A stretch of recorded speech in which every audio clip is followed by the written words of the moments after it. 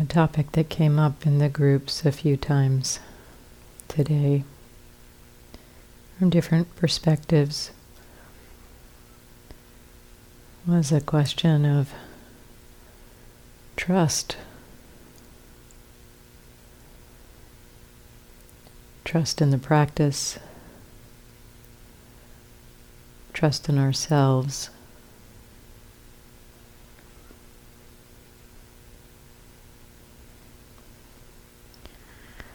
And really, one of the recurring threads was trust in the simplicity.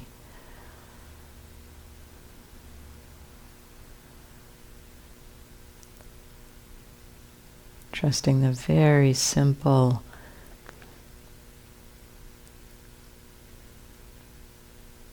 exploration of simply what's here right now, rather than having an agenda to create or construct anything.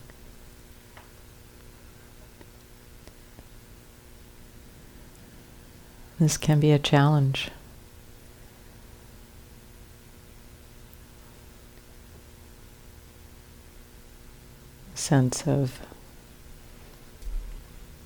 Sometimes it's a sense of what's next, or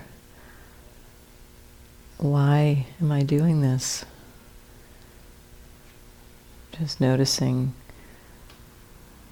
this mess that's the mind. Or perhaps just simply noticing, well, there's sights and sounds and smells, and why am I doing this?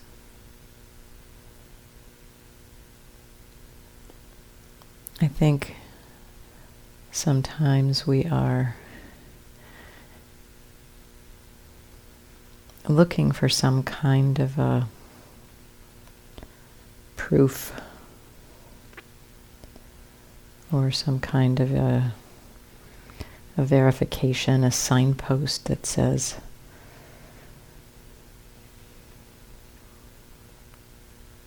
you're doing good. And sometimes those appear.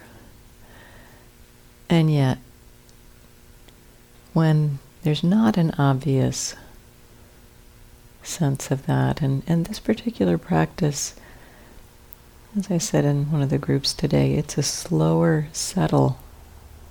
It can be a slower settle into stability of mind.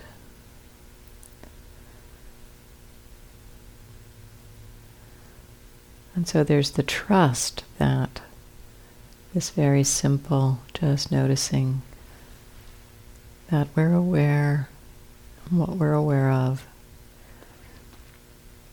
will lead to this stability of mind that does reveal an openness to wisdom, openness to understanding. And sometimes we have to borrow this trust. We have to take it on faith, essentially, take it on trust that, yes, this is worthwhile.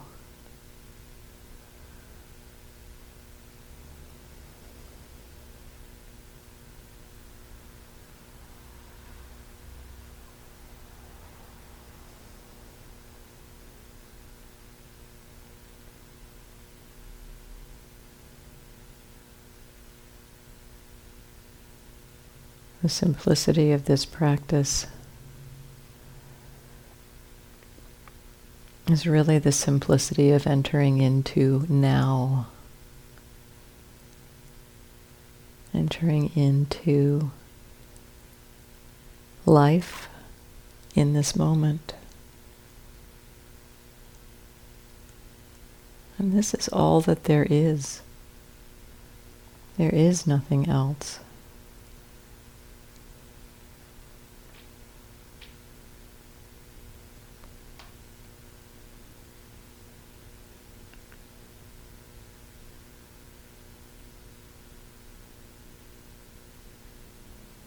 So beginning to open to this experience, this exploration of meeting this moment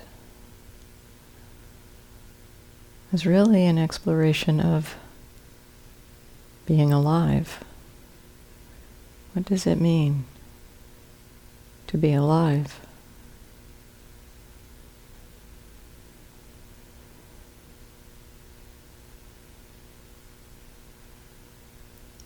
If we're not available in the present, if we're not here, aware, knowing, experience in this moment, in this now, and this now, and this now, and we're missing our lives.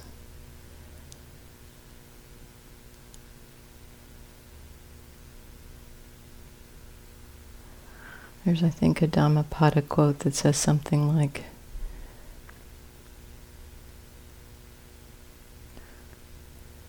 one who is not aware is as if already dead.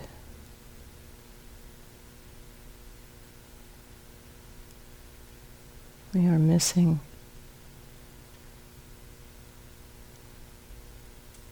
our lives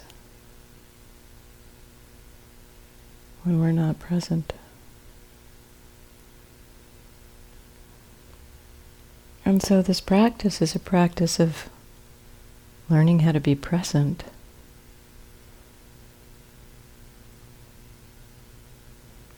Can we trust that? Can we trust that is enough?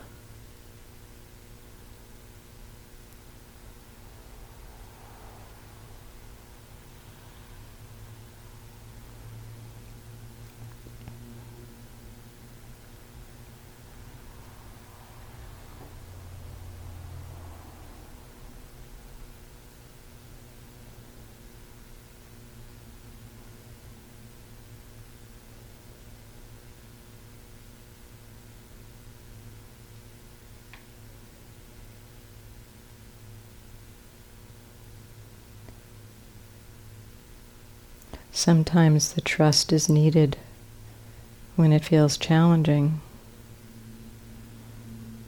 The trust is needed to remind ourselves it's valuable to be present for understanding this dukkha, or understanding the way the mind is caught. So sometimes we need some trust to remind ourselves, yes, this is helpful. When we get a taste of how it's helpful, we can fall back on that. We can remind ourselves of how it's valuable. Remind ourselves of what we've seen in the past. This is like the borrowing wisdom I was talking about earlier.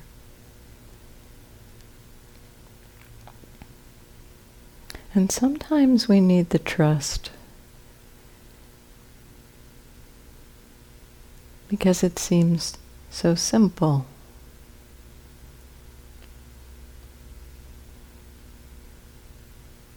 And practice is just this very simple instruction.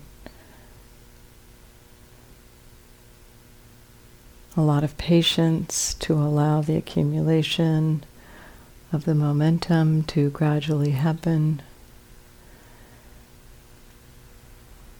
At one point in my first retreat with Sayadaw U Tejaniya, I was seeing, I'm aware, I'm present, and it's pretty light touch, it's pretty easy, it's pretty simple. This practice can't possibly lead to wisdom. It's too simple. It's too easy. And so I needed to trust there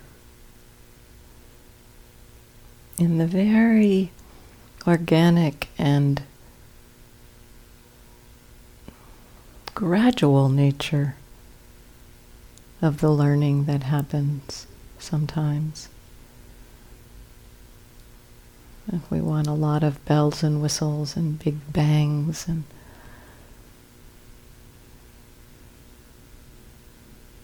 at least in my experience, this practice is much more subtle in a way. Just little. There can be a gradual wearing away of patterns. On occasion, on rare occasions, for me, kind of big, wow, that's a different way to look at things. But more often it's this very gradual transformation that's hardly perceptible, moment by moment.